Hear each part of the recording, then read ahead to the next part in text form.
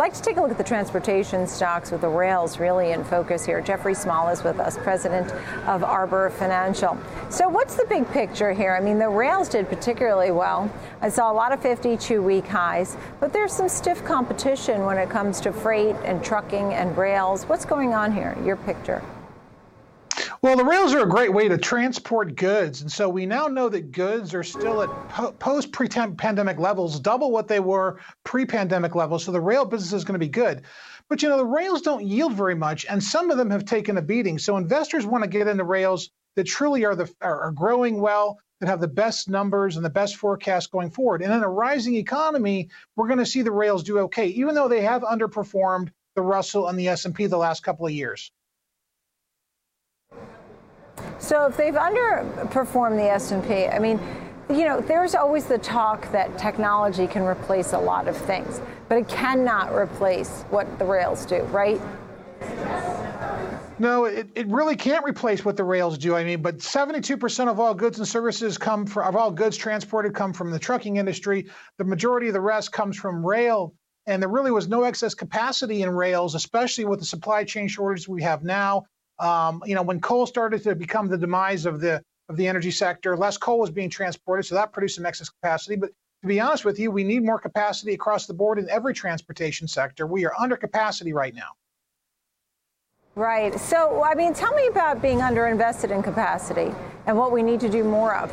Explain that to me. I mean, what's the big concept here, since you have mostly truckers really moving most of the stuff? Well, they both have expanded, but nobody could have expanded to the point of the demand that we have today for transportation. We've added 35,000 truckers in the last 2 years since COVID. And so, the rail industry is also expanding as well, but there's only so much we can do. We can't build tracks that fast. We can't build trucks or roads that fast. We really have to slow down the pace of consumption. And even by the Fed's revised statement, we've got 3.5% GDP growth this year. That's almost double what it's normally been historically. So at this point now, what do you tell a regular person as I see that CSX train go by? The transports are made up, right, of the Dow Jones Transportation Average is 20 names. It is the truckers, the shippers, the airlines. We look at these rails. These are what I think of as the transports. You tell me if I'm missing something. Which ones are the winners? What would you pick? Where would you lean? Great question. So the fastest growing railroad stocks, and I'm glad you asked me that, are Canadian National Railway, CSX, and Trinity Industries. Those are the fastest growing railroad stocks. So if an investor wants to start investing and they want to have a little bit of that in their portfolio, that's the direction they should go there.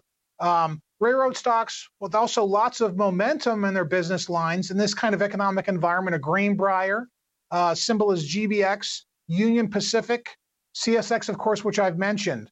And so those would be my picks in that sector at this time. Yeah, and and I don't even know, you mentioned Trinity and GVX. I mean, those aren't ones that I know as well, only because maybe they're smaller or they do something different. I mean, Canadian National, obviously one we talked a lot about, CSX, a big one as well, and some of the others that we often follow. But some of these smaller names, I guess they must be smaller. Those are names that you came up with. Why is that? Why did you pick those names over the usuals, right? Norfolk Southern, specifically, Trinity Industries provides transportation products and services in North America and offers lots of rail car leasing. And there's going to be a lot of demand for that as we're looking to transport more goods than we've ever transported before. And so they're in line for probably good growth at this point.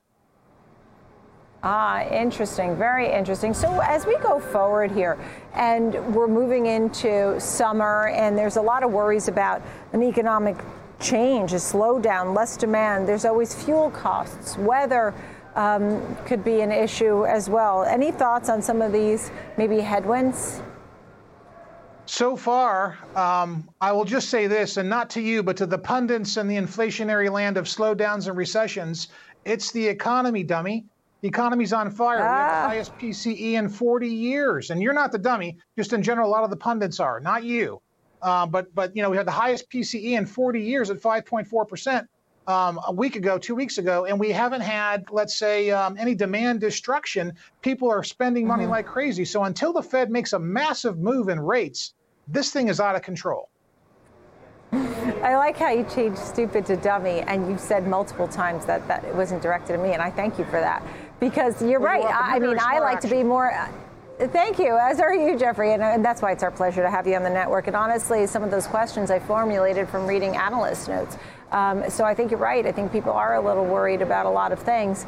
Jeffrey Small, always nice to have you on the show. Thank you very, very much. And until next time, Jeffrey Small, President, Arbor Financial.